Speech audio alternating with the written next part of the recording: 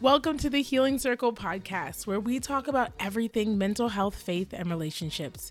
Though this show is hosted by a licensed therapist, that's me, Kobe, I am not your therapist.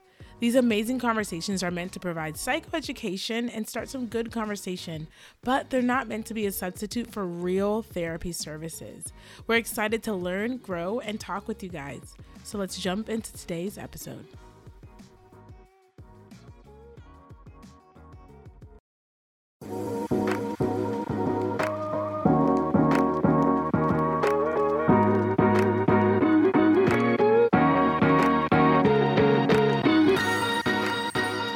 Back for season 3. We're back. Woo-hoo! We're back.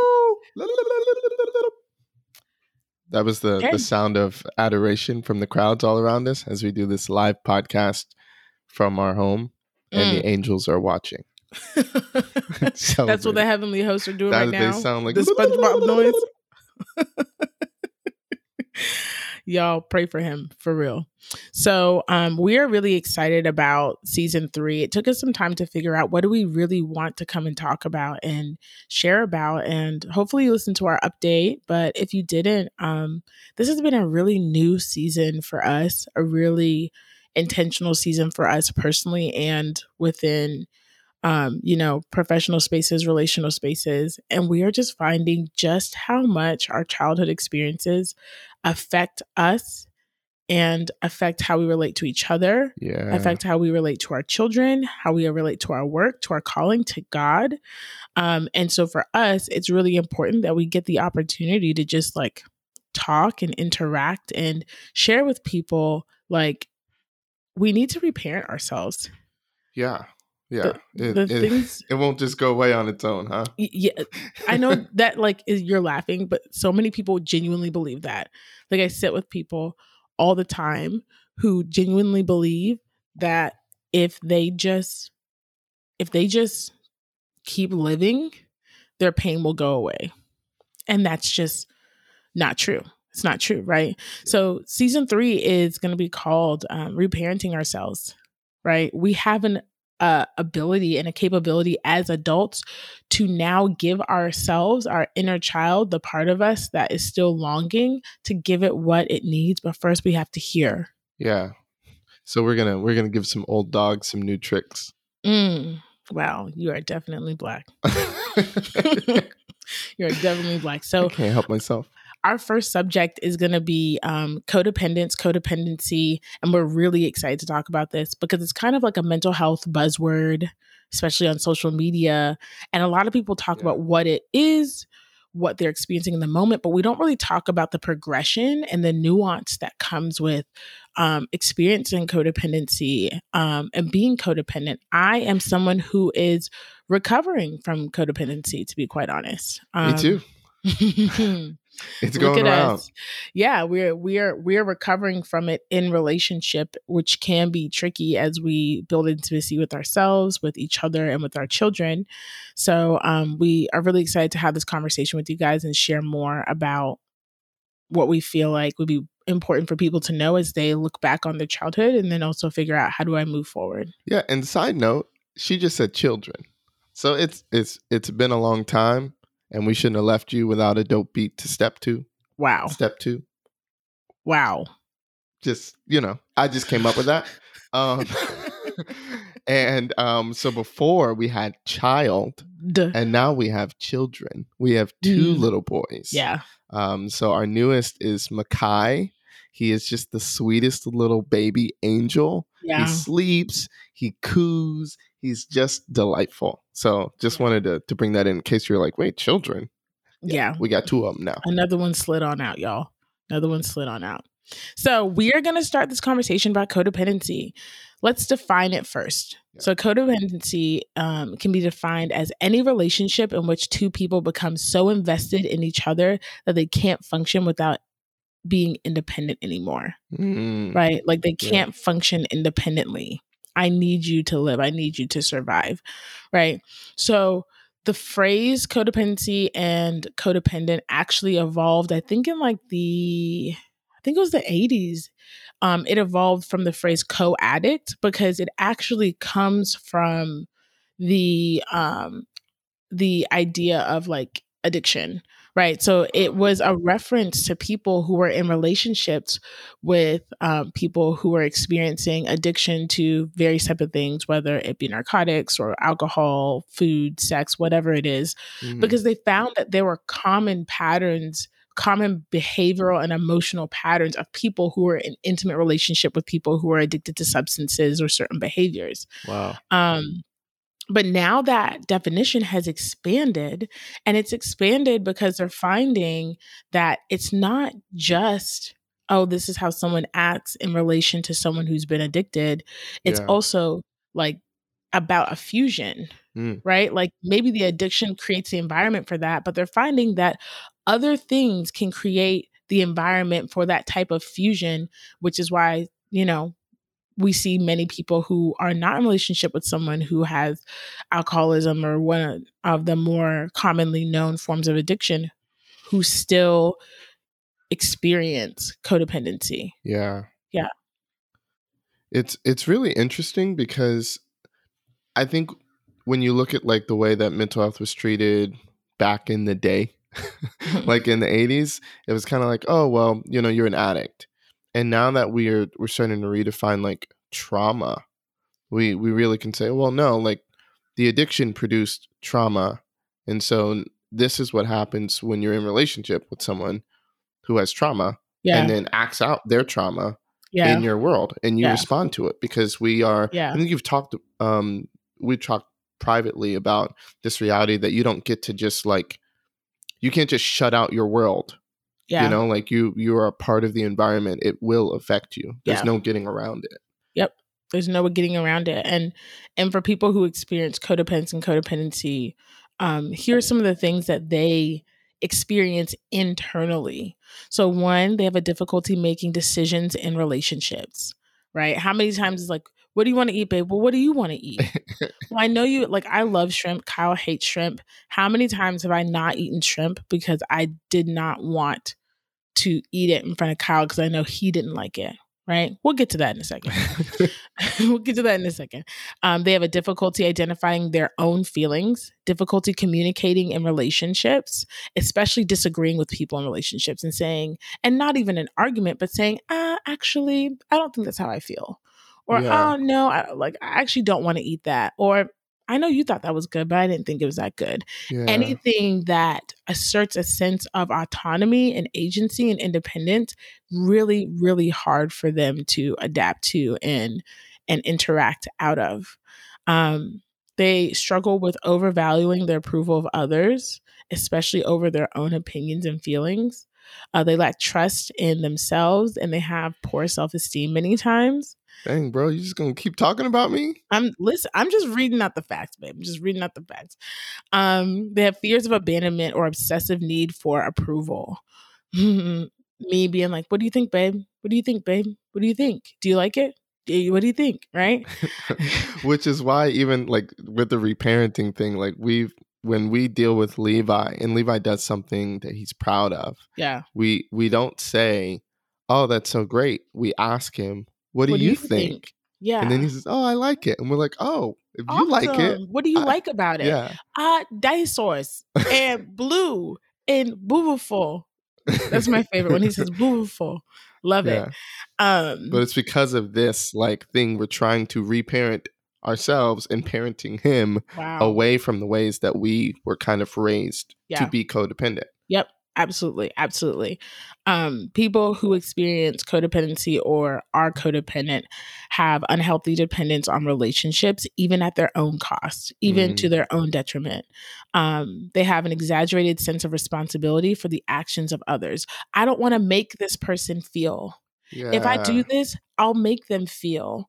Well, it's my fault because I did this and now you feel blank. Yeah. Right? Yeah. There's this sense of like unhealthy pride. It's almost like narcissism without the self-esteem. It's like I have all the power, but I'm not that great. Dang, bro. And it'll be on my tombstone. Narcissism without the self-esteem. Here lies Kyle Kim, a narcissist without the self-esteem.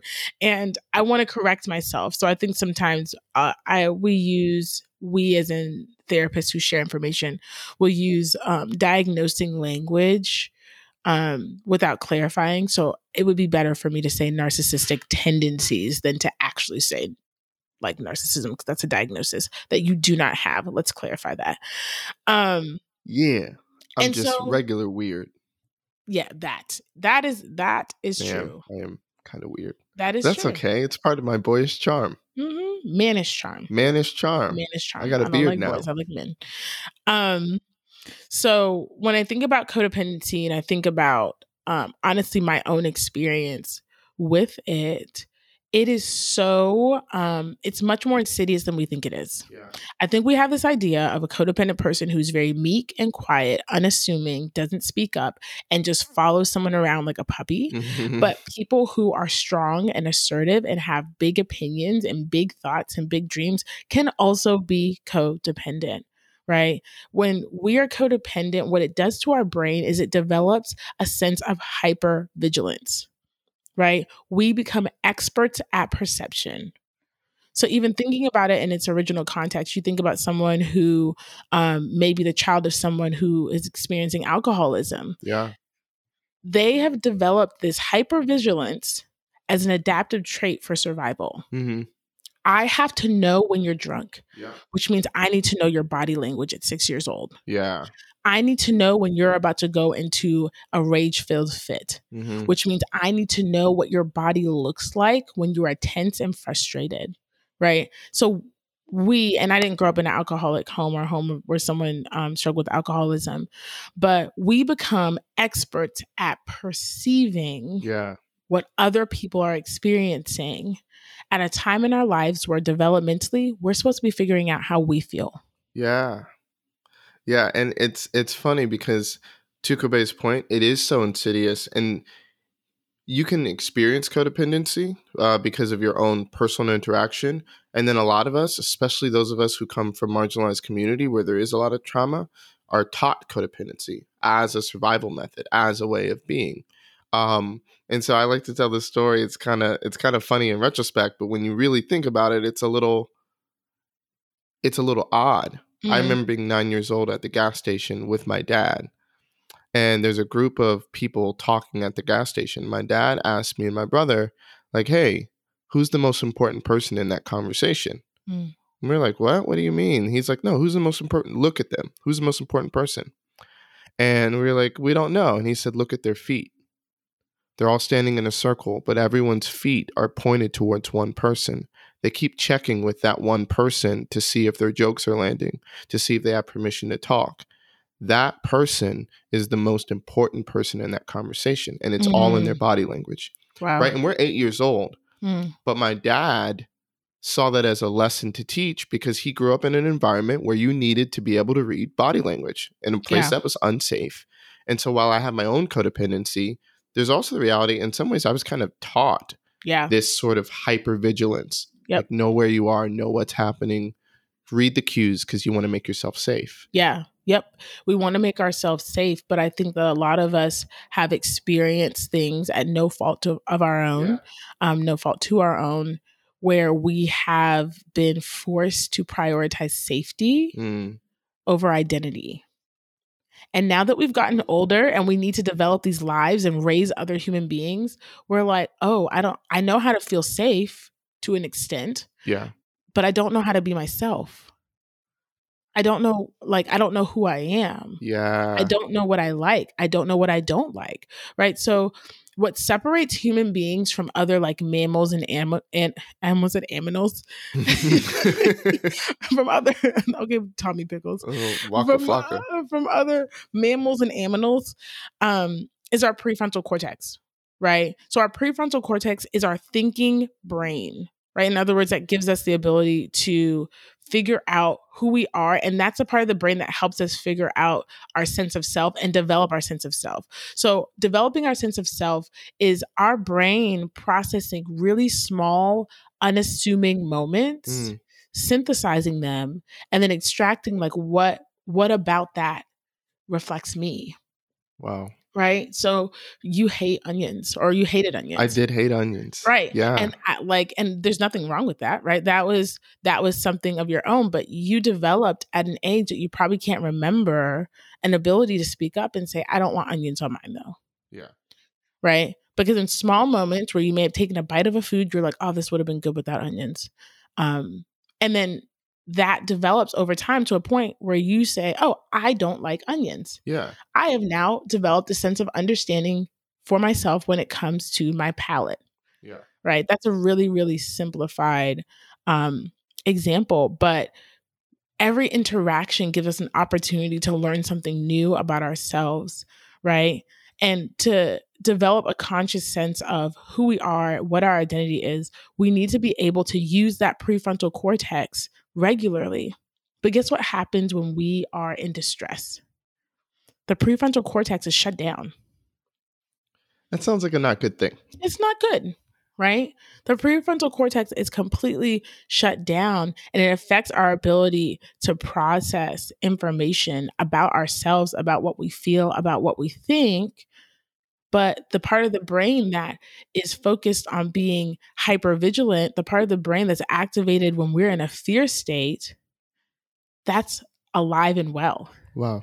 So people who are codependent struggle with the idea of knowing how everybody else feels, but not knowing how they feel. I can see that you're angry because you crossed your arms, but they can't tell that they're angry because they crossed their own arms. The Right? first like 8 years of knowing Kobe, and we've known each other for 8 years. Probably the first 5 years, I did not know when I was feeling something. Like, she literally had to tell me. Yeah. And then I had to figure out over the course of months or weeks that I did feel that way. I was so divorced from the idea of my own feelings. Even as I was in corporate America, really successful because of my ability to read the room, perceive, and like move on. Yep. And yet in my own life, it'd be like, wait, Kyle, you're sad. No, I'm not.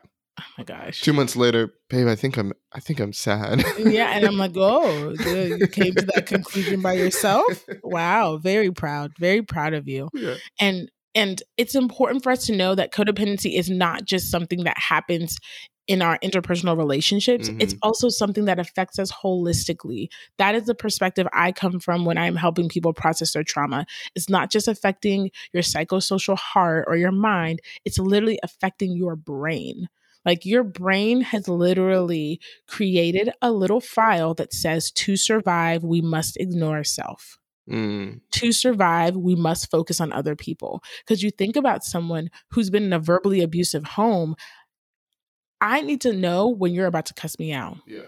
I need to know when you're about to berate me, which means it doesn't matter how I feel. It matters how you feel. How you feel affects whether I am safe or not. Wow. And there's a time where that is actually true. Right? And helpful. A helpful defense mechanism. Yep. It's adaptive. It literally helps children survive and navigate the world because they're so small they can't defend themselves, right? Yeah. And so it's this way of protecting and circumventing danger at an age developmentally where you have no authority to do anything to protect yourself. But then what happens when that's not corrected and we grow up? Huh? What happens? Me and you happens. Yes. We happen. You turn into the person that doesn't even know how they feel. Yeah. And I think that like the danger of this is codependent people are so excellent, so perceptive, so helpful, and so lonely. Yeah. It's part of what makes you such a great therapist. Yeah. My codependency and codependent traits are what make me an excellent therapist. And I can say that with all confidence because I am sensitive to tone. I'm sensitive to eye contact. I'm sensitive to body language, right? But at the end of the day, I sometimes am struggling and have been learning through my own therapy. How do I feel? Yeah. What does Kobe want? And you've been a part of that process. Yeah. Literally having to slow down my day, cut down my work days, my work week from 5 days to 3 days. And I spend Monday and Friday figuring out what does Kobe want? Because when I wake up in the morning and I don't have a responsibility to someone else, I don't know who I am. Yeah. And I'm Yeah. still struggling to figure that out, even as I can walk someone from complete despair to elation and joy Hmm. after experiencing some form of abuse. Yeah. I do that regularly.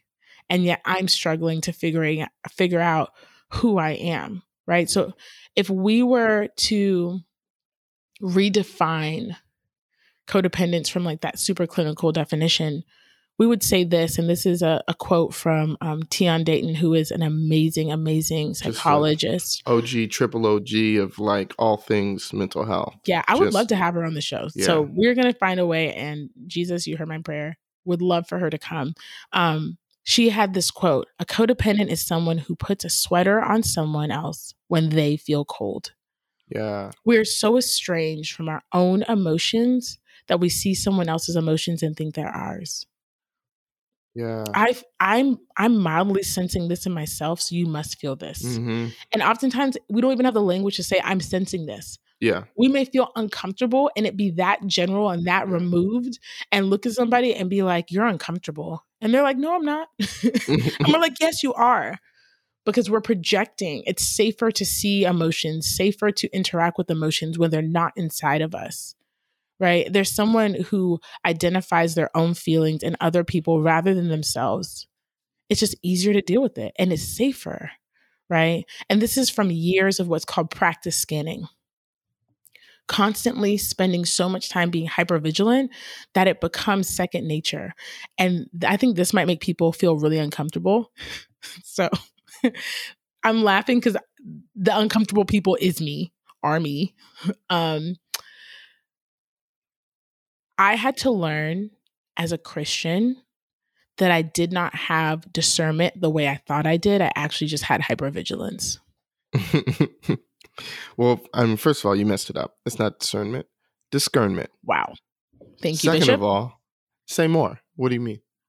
I would just know things or hear things or be like, "Oh, I bet this person feels that," or "I think this person." I would feel led to speak into that. And now I genuinely think I have a sense of discernment. But if it was a scale of 1 to 10, I would say that I used to think my discernment was like 9, Mm-hmm. and my hypervigilance was a 1. And now I actually think it's 50-50. Yeah. I think I have like 5 of hypervigilance, 5 of discernment, because there's actually a lot that you can read in the body, Mm-hmm. especially if you've been traumatized Yep. and you've been practice scanning your entire life. Yeah. Right. And for those of you who didn't grow up in Black church specifically, discernment is this word that we use for this intuitive sense of God giving you an almost divine wisdom about what is going on around you and in people around you, where you just know things and you know that you know them, but you don't know why you know them. And there's a reason why that can get confused. And I think God does use both for his purposes. But to Kobe's point, those of you, trigger warning, those of you who have experienced childhood sexual trauma, you will likely resonate with what I'm about to say. I've been walking on campus when I was in college, or walking down the street, or walked into a room and seen somebody just walking and like know that I know, like the sun is out, like the sky is blue, that they had experienced childhood sexual trauma. Yeah. Like, and almost never been wrong about that when it's come time to like maybe confirm that or to try and speak into someone's life. And when you have done all this hours and hours of practice scanning, and you kind of know the signs, and you know yourself, not intimately, but you know what fear looks like, you know what the shame and the burden of that, what that feels like and what it looks like when it's weighing on someone's shoulders, like you can see it. Yeah. Yep. Yeah. I forgot what the name of the study was, but there was a study done on people who were incarcerated for being sexual predators. And in the study, it was about essentially seeing, like, how do you know who to attack? How do you know who to target? And almost every single predator said body language. Wow. Right. And statistically, people who have been abused are more likely to re-experience abuse. Right.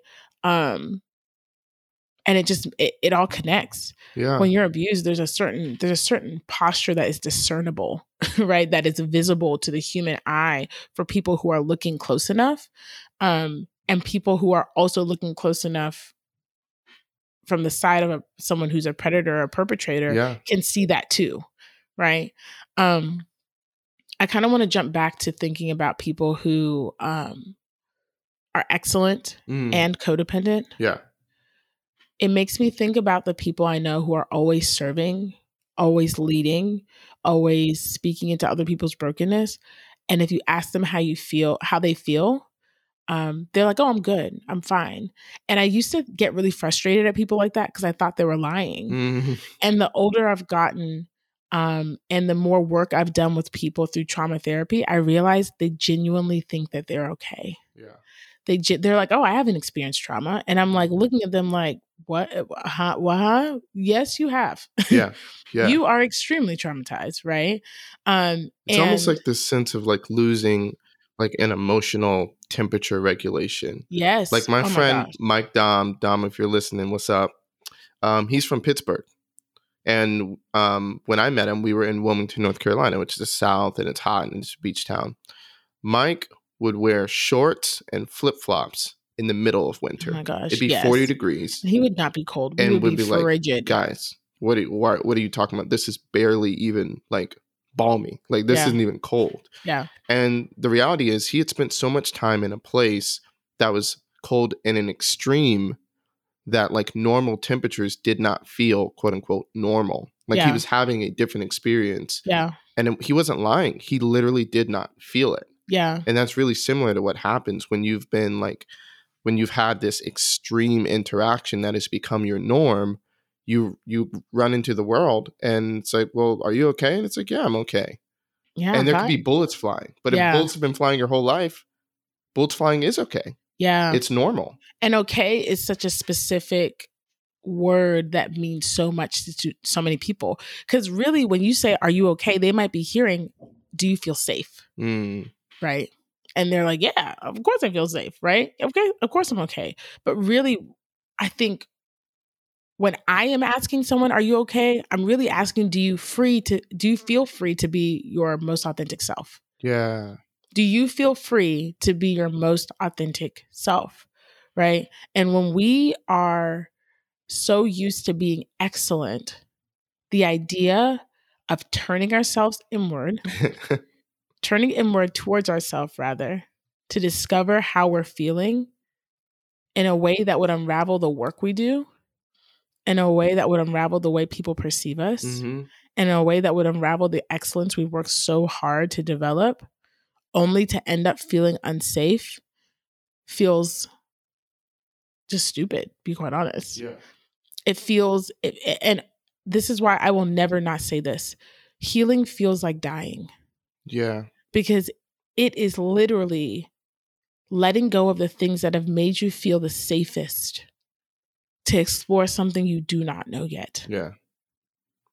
To walk a road you haven't walked, and you're not even sure what's at the end of it. You're trying to trust people and trust other people in their experience and their wisdom. And it's like, I don't know, man. I've been not feeling my emotions for, 25 years. Yeah. Worked out thus far. Yeah. Like, like, let's just keep this thing going. And yet there's more on the other side. But if you've never experienced more, it's hard to even want it. Yeah. It's hard to even desire it. Yeah. And so it can be really hard for people to engage in healing in this way because there's so many barriers to overcome. And honestly, I think that's why, even though I've been in therapy for so long and I've processed so many things, now is the time, because I have to build my own family culture. Yeah. And I'm the adult. People who are codependent oftentimes struggle with the idea that they are the adult in the room, that there's no one else to default to, right? Because being codependent means that your emotions are fused with other people's. You're not just practice scanning to observe, you're practice scanning to connect to what people are feeling and what they're experiencing, and to adopt their own experiences as your own. You feel sad, now I must feel sad. You feel happy, I must feel happy. And in marriage, for me, that has created a sense of resentment because I did not know how to guard my joy if you were not also joyful. Yeah. If you were sad, it felt like, dang, I gotta be sad too. I gotta jump into whatever he's feeling. And it created resentment because you were feeling things that weren't aligning with what I was developing, what I was feeling as I was developing understanding of my own emotions. And so it was this wrestle of like, I'm not strong enough emotionally to set this boundary and be like, you be sad over there, I'm gonna go be happy. I wasn't there yet. Yeah. Only one person gets to feel at a time. Yes. Oh you know, when you're codependent and say, Yeah. okay, well, oh, you have feelings. Yeah. Okay, well, we can't have feelings at the same time. Yeah. And that's exactly what happens. And I'm reminded of like, it can look so many different ways. Like up until recently, probably the last 2 years, I hated my birthday. Didn't hate it because, you know, I didn't like the idea of getting older, but so many people would reach out to me to say happy birthday on my birthday. And because of my codependency, I felt an obligation to respond to every single person, to ask how they were doing, to follow up, and to pour into how they were feeling. And so my birthday turned into the hardest day of service in my life. It was the day I was regretting because I knew I was going to have 300 conversations and love on 300 people because I was so used to downplaying my own emotions. And the idea that a day could be about me and what I felt was foreign. Yeah. Like it was always about if someone else has an emotion, theirs gets to take precedence over mine. Yep. And jumping back again to how this develops. So codependency can develop in many different ways. It can develop from having a parent who is verbally or physically abusive. It can develop from being sexually abused in your childhood, even your adulthood. It can be a result of being the child of someone who is addicted to a substance or a certain behavior. It can also be a result of something as simple as your parents teaching you that you need to acquiesce to the temperature of the room. Yeah. It's as simple as your parents telling you what to feel instead of how to feel what you're feeling. Yeah. Right? Yeah. Like, don't be sad. Don't be angry. Don't be, right? And I say that not because I'm trying to say like, one, we all are traumatized, but not to say like we're all traumatized and we're all destroyed and there's no hope for us. There's so much hope. Why I love trauma therapy is because when you figure out how you got there, you can figure out how to get back. Uh-oh. You about to preach. You're in your intro. Stop. Stand up, Pastor. What else? Be quiet. And that's why there are complicated components, but like once you know what the lie is, you know what the truth is. Yeah, right. And that's what I love about the work that I do. But oftentimes, many of us from a really young age, we're taught, don't feel this, don't feel that, don't be this, don't be that, while we were experiencing it. And the only way to please the people around us was to estrange ourselves from our own emotions so that we could do what they were telling us and asking us to do, right? And it could be as small and as kind of funny as the stereotypical, hey, when we get in this store, you don't see nothing. You don't want nothing. You don't say nothing. Don't ask for nothing because you ain't getting nothing. Right? Like, and that's kind of a funny / not so great way to parent your kids. But even things like that, the idea that, okay, here's a place where you don't get to feel. This is not an appropriate place to have an emotion that's in a, you know, that I say you can't have. Right? It travels. It doesn't just stay in the parking lot. It shows up when you're 35 in the meeting. Yep. And what it does to us is it helps us adopt the voices. Rather, when we are children, we only need to hear certain voices for a certain amount of time before those voices become a part of our internal system. It's kind of like there's some rock songs or some country songs. That Shania Twain song, I feel like a woman. I don't think I've ever like intentionally sat down and listened to that song. But one day the radio was playing, it turned on, and I knew all the words. Because I'd heard it in the background of so many places, so many times. And though I'd never focused on it, though I'd never set my intentions on it, though I'd never downloaded it anywhere or saved it anywhere, I had been around it so many times, I guess in the early 2000s, that I knew all the words and I didn't even know that I knew all the words. That's what it can be like when we speak to our children in a way that communicates that what they feel is not accepted, what they think is not welcome, and that they need to feel what we feel. right? And what happens is when we don't correct our own codependency from our childhood, when we don't, reparent yeah, ourselves. that's the See what word. I did there? Yeah. When we don't reparent ourselves, what happens is we switch roles because we get exhausted. And now it's your job as my child to fuse to my emotions. Don't you dare think that you can feel something other than what I'm feeling. Yeah. You can't be joyous when I just had a hard day at work. Yeah. Sit down and be quiet. If I come home and you jumping around happy, wanting to hang out, like, no, bro. Like, yeah, I just had a we terrible had day. a bad day. Okay. We got bills to pay. Yeah. Right. And that's when we don't reparent. Not only do we do that to our children, we do it to our partners. Yeah. We do it to our friends. We do it to our friends. Yeah. And we struggle to connect to people because we're so deeply burdened by them, because we're having to wrestle with the idea of leaving emotional real estate. Who gets what and how much and at what time and on what days, at what occasions, right? We're constantly wrestling with looking for someone to be to us what we were to our parents and what we were to the people who were guardians over us, because we think that that is what's going to correct all of the things that feel confusing in us. If someone were just to take on my emotions for me, and really all of it is like a cycle of estrangement. I've been estranged from my emotions by connecting to yours. And now I need to be estranged from my emotions by making you carry it for me. Right. And that's why reparenting is so, so, so important. And that's what we're going to be going over in our next episode. Right. Here are all the things that we talked about with codependency. We talked about how it shows up in childhood, how it manifests in our friendships, how it affects our brain, how it affects how we relate to each other. And in our next episode, we're going to talk more from our personal point of view, how we are doing the work to recover from codependency, what it looks like in real life, and then also how it affects our relationship with God. Because it always does. It always does. There is that. Yep. So before we leave, hopefully this is not as long as I think it'll be, but there is a section of Tion Dayton's book, Trauma and Addiction, and it was really powerful, and I wanted to close out today's episode with this. So Tion, she specializes in trauma and addiction, and she is the child of a father who struggled with alcoholism. And this is an excerpt from her book. If you get it, it's on page 129, and it reads, "My father had a swimming pool that in his drunkenness he had let go after fighting with the pool man. And now it looks like a swamp. When my father was drunk, he took on a diabolical cast. It was hard to describe, but there was a sort of crazy evilness pouring out of his eyes and a cat-like agility that belonged to almost another world. Each day he said, 'Tiana, dive into the swimming pool.' I was horrified. How could my father, who loved me more than anything in this world, want me to swim through slime? I couldn't make sense of it. I liked to do what my father asked me to do because it made me feel secure in some strange way, as if I still had a father who cared about me. I was so confused. Who was asking me to do this? I had no support. I was a teenager alone visiting him in a strange home.